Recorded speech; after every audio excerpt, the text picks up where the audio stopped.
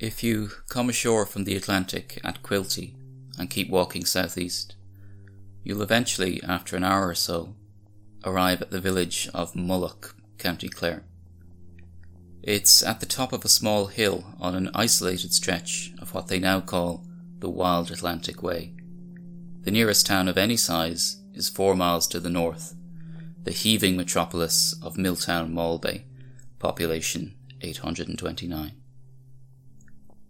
On the edge of Mullock, of a winter's night, there's nothing but the dim glow of isolated farmhouses and the dark, flat, treeless hills stretching out below in every direction.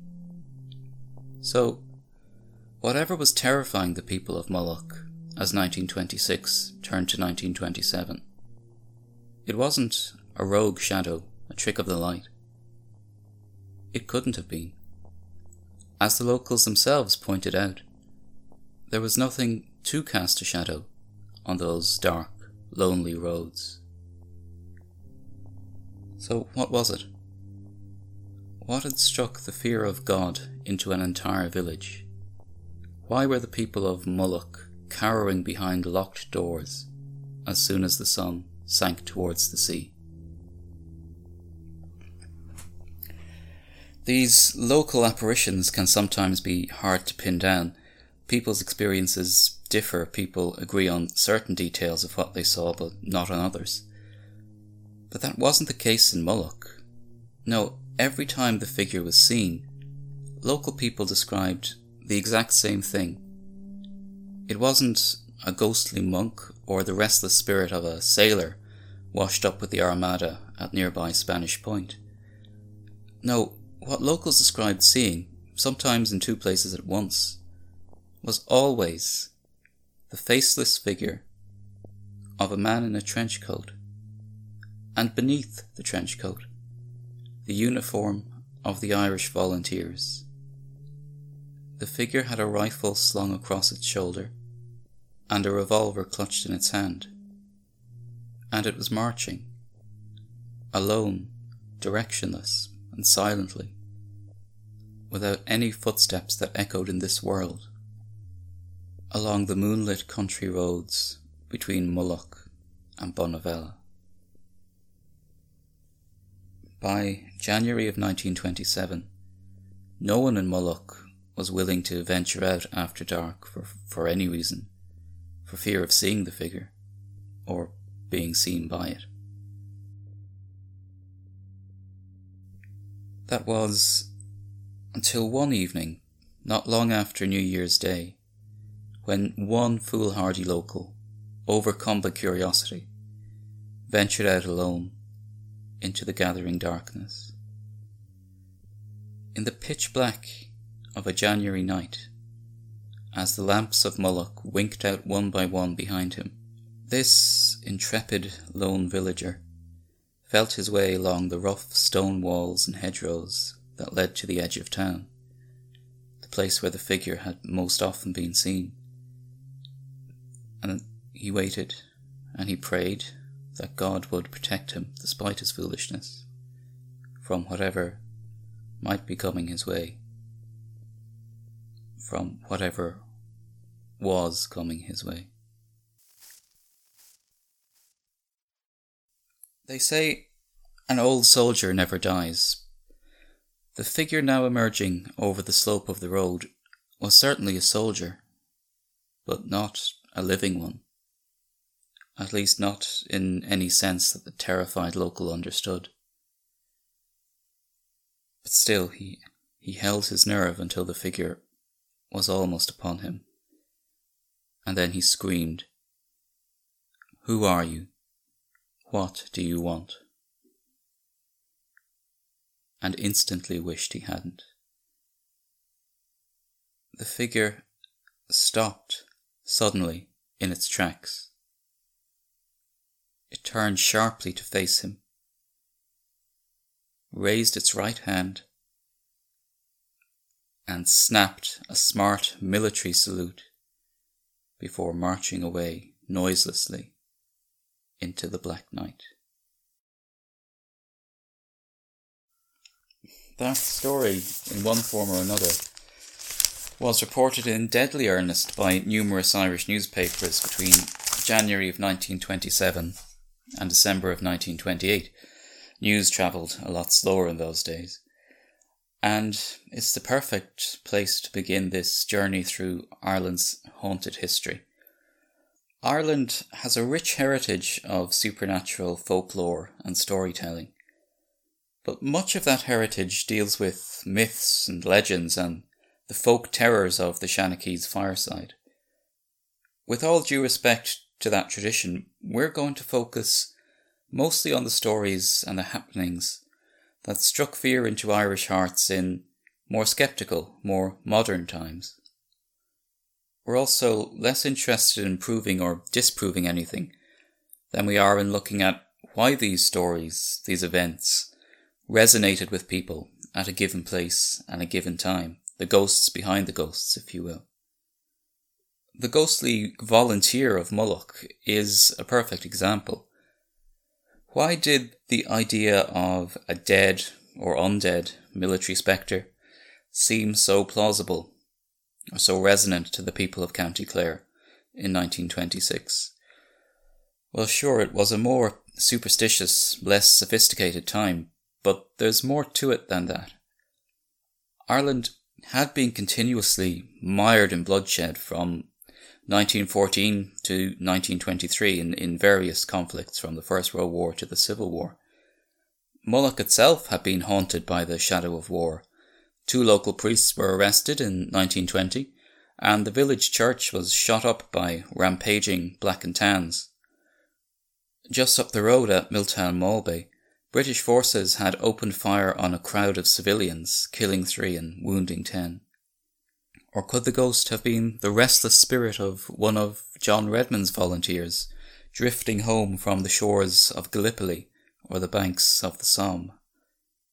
Or maybe the sightings were dredged up from the uneasy conscience of a country which had been racked by civil war just a few years earlier. Or maybe no one saw any ghost at all. The earliest report reads like a bitter satire or a coded warning to Republicans that Free State spies were roaming the County Clare countryside. It might just have been a local in-joke taken up too literally by the national media. We'll never know the truth, of course, but then that's the appeal of the ghost story. What you're willing to accept is bound up with so many other beliefs about religion, about spirituality, about the nature of the universe. However, our next ghostly tale of the Wild Atlantic Way is possibly unique in that I can assure you here and now that the events happened exactly as I'm going to describe to you. And it begins on the other side of the Atlantic. In the early years of the 20th century, thousands upon thousands of emigrants left the shores of Connacht for new lives in the New World. One of them was a young man from Clifton, County Galway, a young man named Michael Faherty. Like many Galway exiles before and since, Michael wound up in the next parish over, New York. He quickly found work as a sand hog. That's the New York name for an underground labourer, those who dig and maintain the tunnels and subways beneath the roaring city above. He had 2 advantages in getting that job. 1, he was desperate enough to do it, and 2, he was Irish. In fact, to this day, most New York sandhogs are Irish or of Irish descent. Shout down a New York manhole cover for Mulcahy or Sullivan, and a hard hat is sure to pop up into the street with a big Irish head peeping out below. It's a dirty, dark, dangerous job now, and it was even more so in 1907, when Michael Faherty found himself working the tunnels under Brooklyn Bridge. Now, of all the hazards a sandhog faced in those days, from cave-ins to fires to electrocution, the most terrifying, the most deadly, and the most feared was gas exposure. That day, sweating and toiling beneath Brooklyn Bridge, Michael Faherty never even heard the warning. Within seconds he was overcome by the deadly fumes and crumpled to the ground. As the gas gradually dissipated, his colleagues rushed into the tunnel to try to help him, but they were too late. Like many an Irishman before him, Michael Faherty's life had ended in those dreary iron caverns beneath the vast indifference of New York City. A sandhog's life was cheap, and as Michael's limp body was carried away, the tunnel once again began to echo to the clang of pick and shovel, barely missing a beat. Above ground, doctors made one last futile attempt to revive the young Clifton man, but their efforts were hopeless.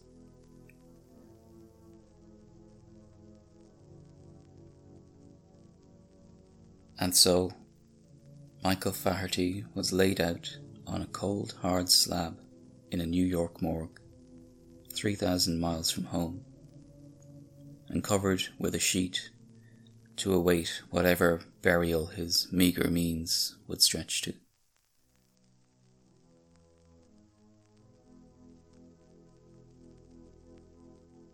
Now, you can imagine that working in a New York City morgue in 1907 would make you pretty inured to shock and horror and disgust. On an average day at the office, you might see victims of horrific industrial accidents, cholera outbreaks, drunken street violence, gang violence. The slender threads of human life snapped in an instant and seldom neatly.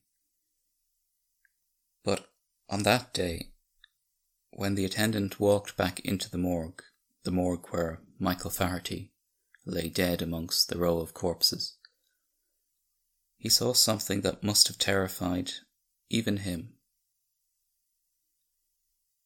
Because, alone and surrounded by the dead, a sound reached his ears, the last sound you would ever hope to hear in a morgue. The faint noise of a sheet rustling. Hoping, praying that it might be a rat which had found its way into the morgue, the attendant cautiously approached the rustling sheet, gripped it as firmly as he dared, and pulled it away, to reveal a body writhing on its slab, the body of Michael Faherty. The terrified attendant screamed for help. Those who came reassured him that he wasn't imagining things. Whether through a medical miracle or a medical negligence, Michael Faherty had entered the morgue a dead man and walked out very much alive, breathing fresh air into his ravaged lungs. Now, you might think that coming to life on a mortuary slab would be enough of a brush with the supernatural to last anyone a lifetime, or an afterlifetime. But fate had other plans for the soul of Michael Faherty.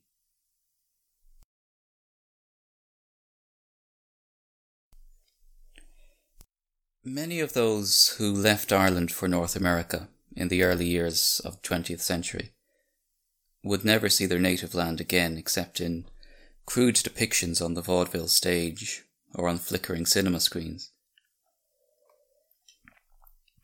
But not so for Michael Faherty. He eventually decided that the grass wasn't greener on the other side of the Atlantic, and he returned home to the pleasant seaside town of Clifton, County Galway. There he ran a small shop on the fringe of the Atlantic, a long way from the subterranean horrors of New York City, until in his early 60s the rigours of a hard life took hold, and Michael Faherty retired to the county home for the elderly and infirm at Loughrea in the summer of 1937. Not a luxurious abode, in fact, it had been a workhouse until a few years previously, but it was a chance to rest after a lifetime of toil. He'd been there for just a few weeks when a telegram messenger arrived at the home of Miss Anne Ward, Michael's niece, in Claddaduff, County Galway.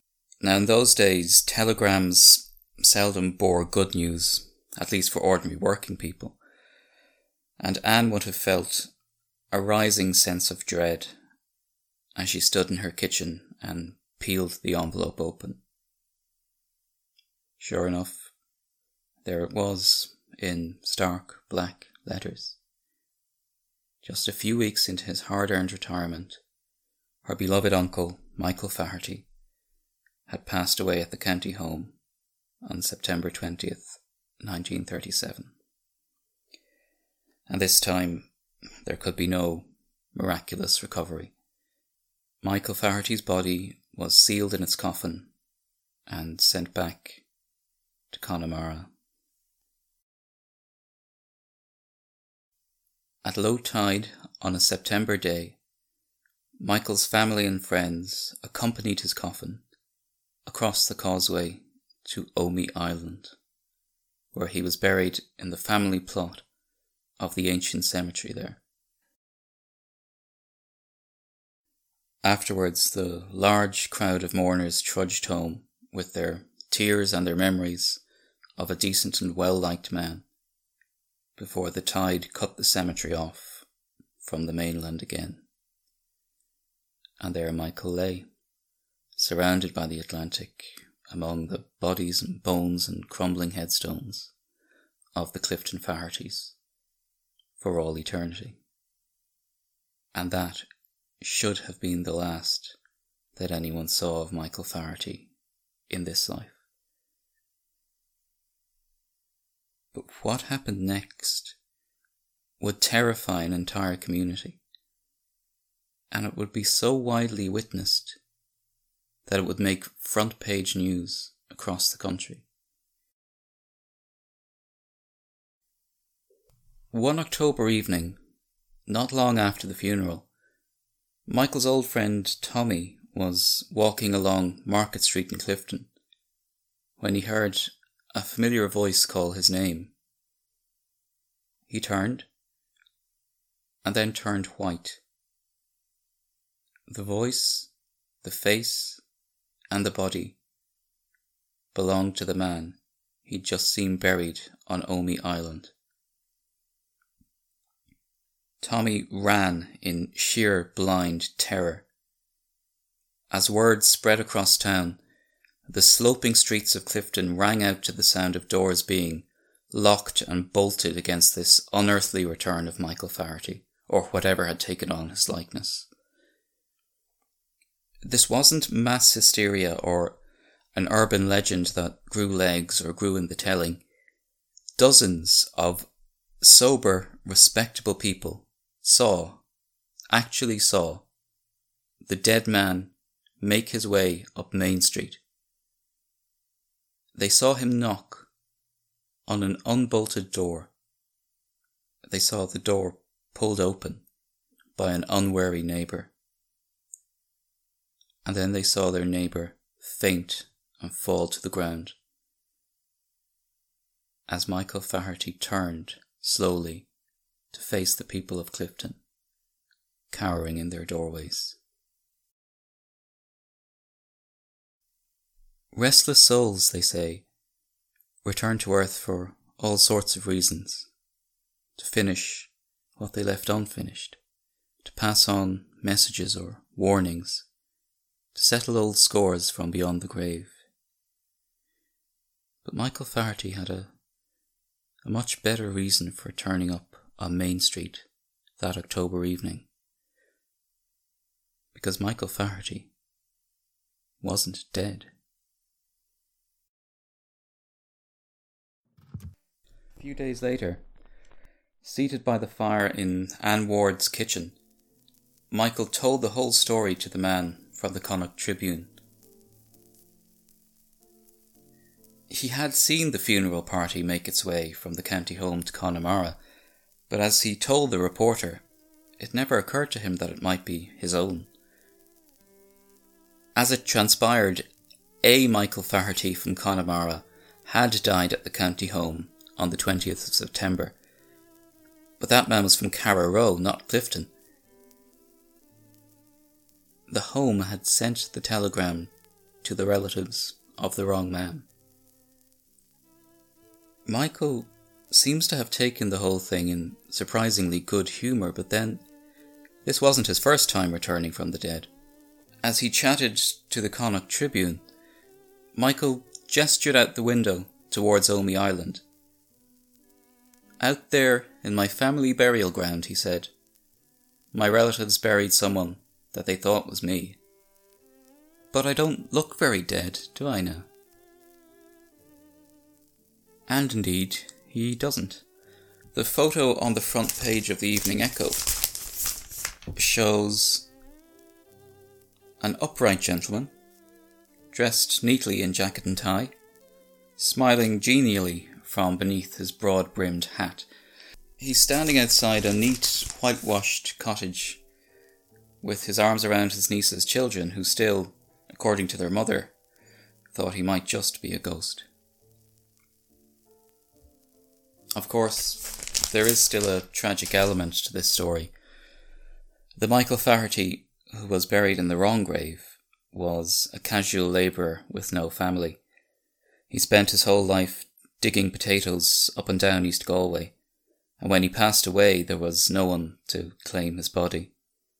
His remains were exhumed from Omey Island and buried back at Mount Pleasant Cemetery in Loughrea. As for Michael Faherty of Clifton, late of New York and later still of the county home Loughrea, as far as I can tell, he passed away for the third and final time in 1942, and his incredible story has been little told since. But if you do ever find yourself in the beautiful old graveyard of Omey Island, spare a thought for the Clifton man who died 3 times, and for the man who was briefly buried in his grave.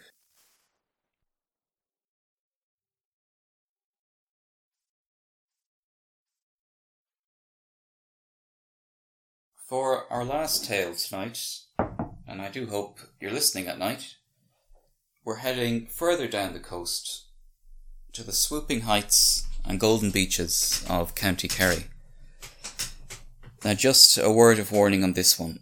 The previous 2 stories were taken directly from contemporary sources and national newspapers, and I can stand over every detail of them and point you to all the relevant sources.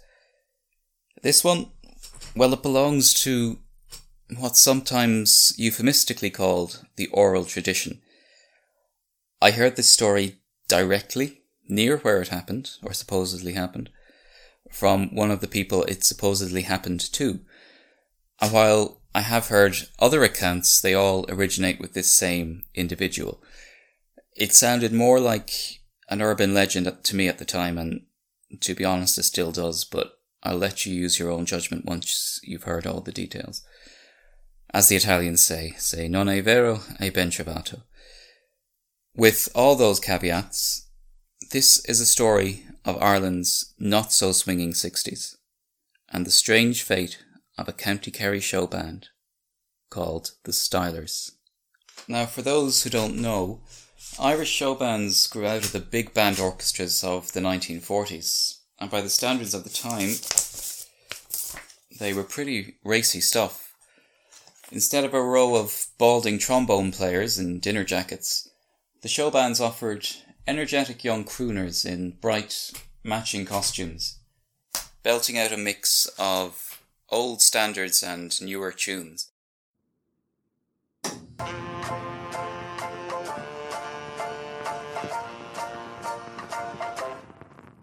Well, you ask me if we're gonna be together, and I tell you yes, we're gonna be together. But when you ask how long we'll be together, together. Here is all I can say. Can a bluebird fly? Is there water in the well? Well, I can tell you there's a moon above, but I don't know what to say when we talk about love. It wasn't quite Elvis, it wasn't even Bill Haley, but it filled the dance halls, and at one time every dot on the map of the Irish countryside had its own dance venue, which were often just glorified cowsheds with names like the Paradise or the Golden Palace of Dreams.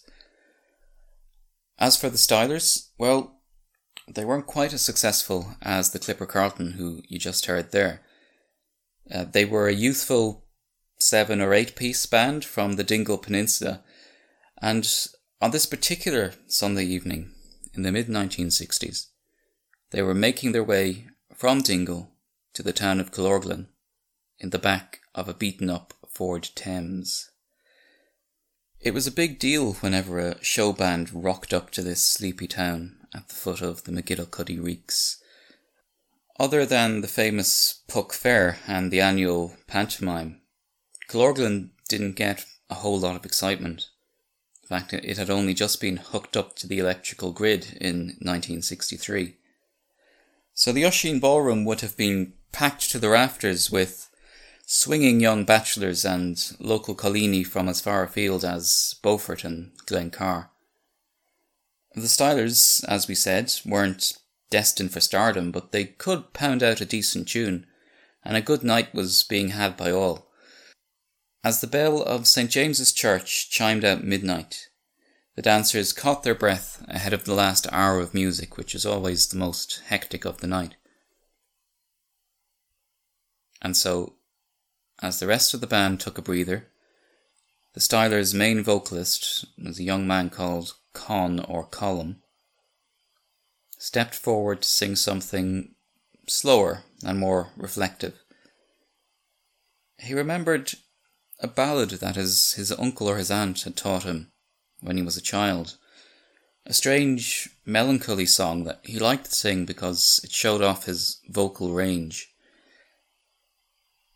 The ballad was known locally by several different names, but it was introduced by the singer on the night as Wandering Moonlight. And it started with these words, or words that were very similar. Wandering moonlight, I'll wander with you, pale as a memory of one gone before, a light on the names of those who I loved, then leave me in darkness, wandering moonlight.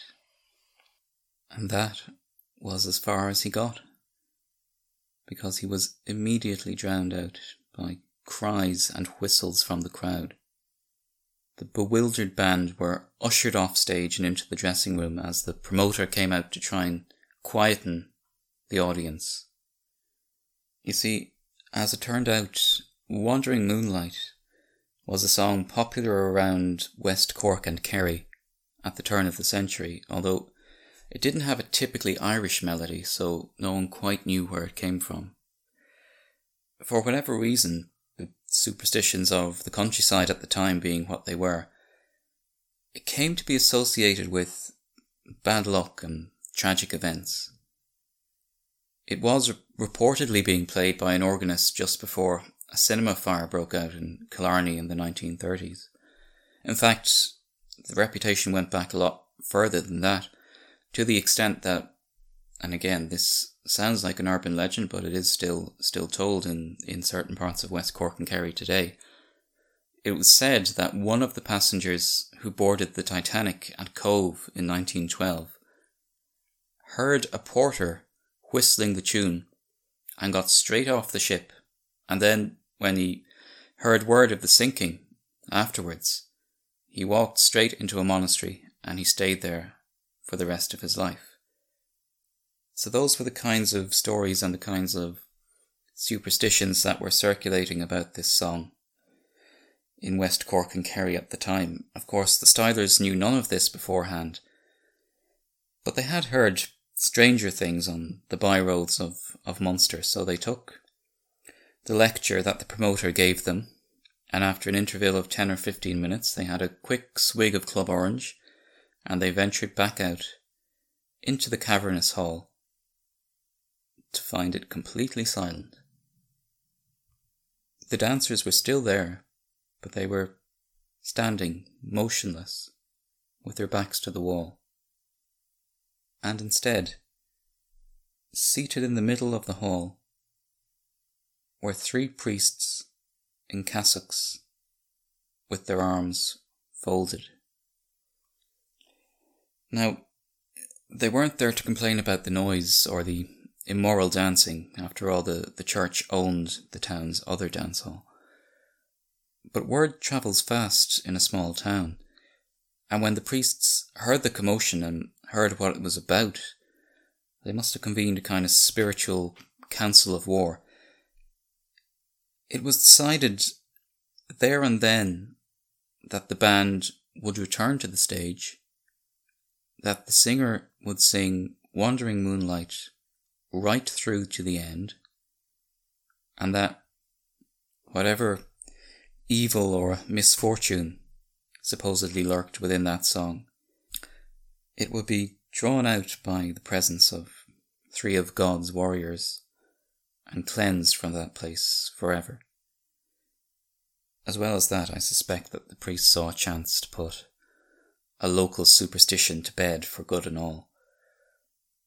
And so, at the priest's urging, Con or Colin stepped to the microphone in the silent auditorium. He blinked in the spotlight, cleared his throat, and began to sing. Wandering moonlight, I'll wander with you, pale as a memory of one gone before, a light on the names of those who I loved, then leave me in darkness, wandering moonlight. And this time he continued right through to the final verse, which went like this. Where dwell they now, who walked in your beams? What dream beyond dreams holds them forever? Why yet do I feel cold eyes behold me, in sadness and silence, in wandering moonlight. As the final note rang out in the echoing hall, the 3 priests stood up without a word, turned on their heels, and walked out onto Evora Road. To break the silence, the Stylers played a half-hearted chorus of the national anthem and bid their audience good night. And that's when it happened. It started, so I'm told, as a low rumble in the distance, a rumble that grew louder and louder and closer and clearer, a sound that was ominous and threatening but vaguely familiar, and it kept growing louder and louder until, in this rural community, everyone began to recognize it for what it was. It was the clatter of stampeding cattle, dozens of them, if not hundreds of them. And somehow it was still growing louder, until the deafening sound of hooves filled the hall from the streets outside.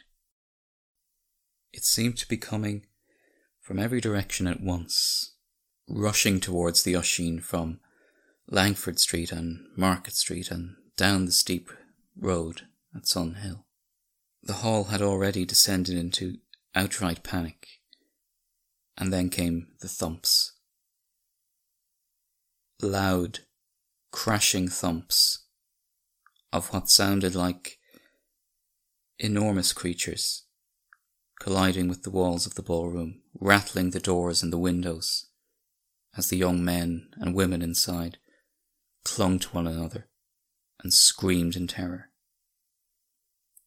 The bangs and the thumps grew louder and louder, until finally they reached a crescendo and began to echo away in the direction of Bridge Street. And then all was silence once more, except for the buzz of the electric light in the dance hall. As the terrified crowd began to pick themselves up from off the dance floor and from under the chairs, the caretaker suddenly remembered the 3 priests who'd left the building just moments before the stampede began. Together with the band members, he opened the door and ran outside to find the 3 priests walking casually in the direction of Mill Road. When they caught up with them, the priests were bemused. They'd seen no cattle, heard no hooves, dodged no deadly stampede. The eldest of the priests looked the band up and down in their wild hair and striped blazers and ruffled shirts and said, "Are you sure it wasn't a herd of pink elephants you saw all together?" and walked away, shaking his head. Beyond the walls of the Usheen ballroom, all was quiet in Killorglin that night. No one had seen or heard anything out of the ordinary. It was just another dark winter's evening in the shadow of the mountains. For whatever reason, musical curses or anything else, the Usheen ballroom went rapidly downhill after that night. It lost most of its custom to its local rival at the CYMS, and although it struggled on for a while, it was a sorry shell of itself by the time it was torn down and replaced with a branch of Allied Irish Bank, which still stands on the site today. As for the Stylers, after their disastrous experience in Killorglin, the band didn't last too much longer themselves. The stigma of what had happened at the Usheen, which circulated as an urban legend on the show band scene, probably didn't help. They tried to rebrand as the Mysterious Group X, but there was, unbelievably, already a band in Macroom with that name, so they gigged as the Seasiders for a while, but eventually broke up in some disharmony not too long afterwards. None of them stayed in show business, and none of them kept in touch with one another in the years and decades that followed. The man who told me that story was the bass player with the Stylers.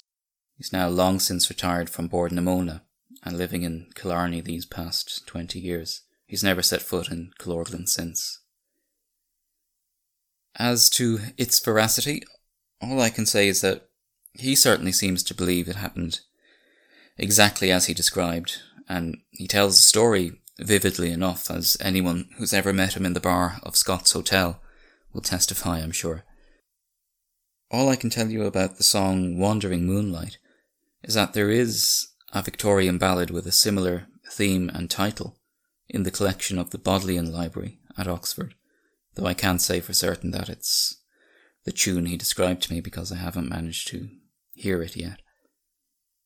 Now, when people know you're interested in these things, they do occasionally tend to spin you the odd yarn. As far as I'm concerned, a story is a story, true or otherwise, and I'm always glad to hear one. But I will say that it was only when he told me this last bit that he seemed genuinely uneasy himself.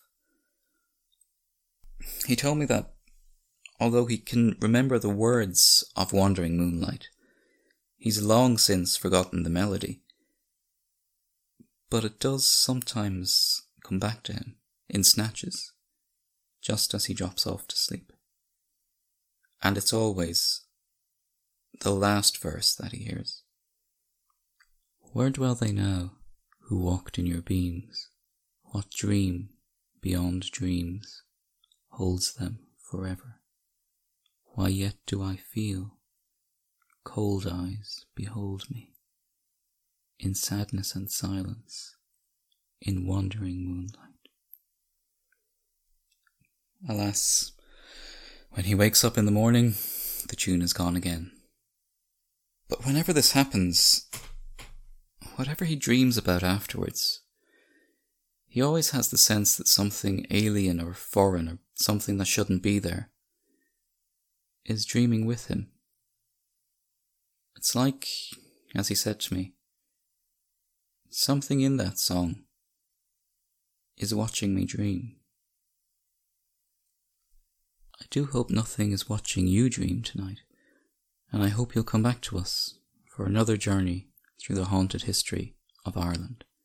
If anything you heard tonight frightened or disturbed you, please remember that, true or otherwise, these are only stories, and a story never hurt anyone. Except, well, I might tell you that one next time. Good night.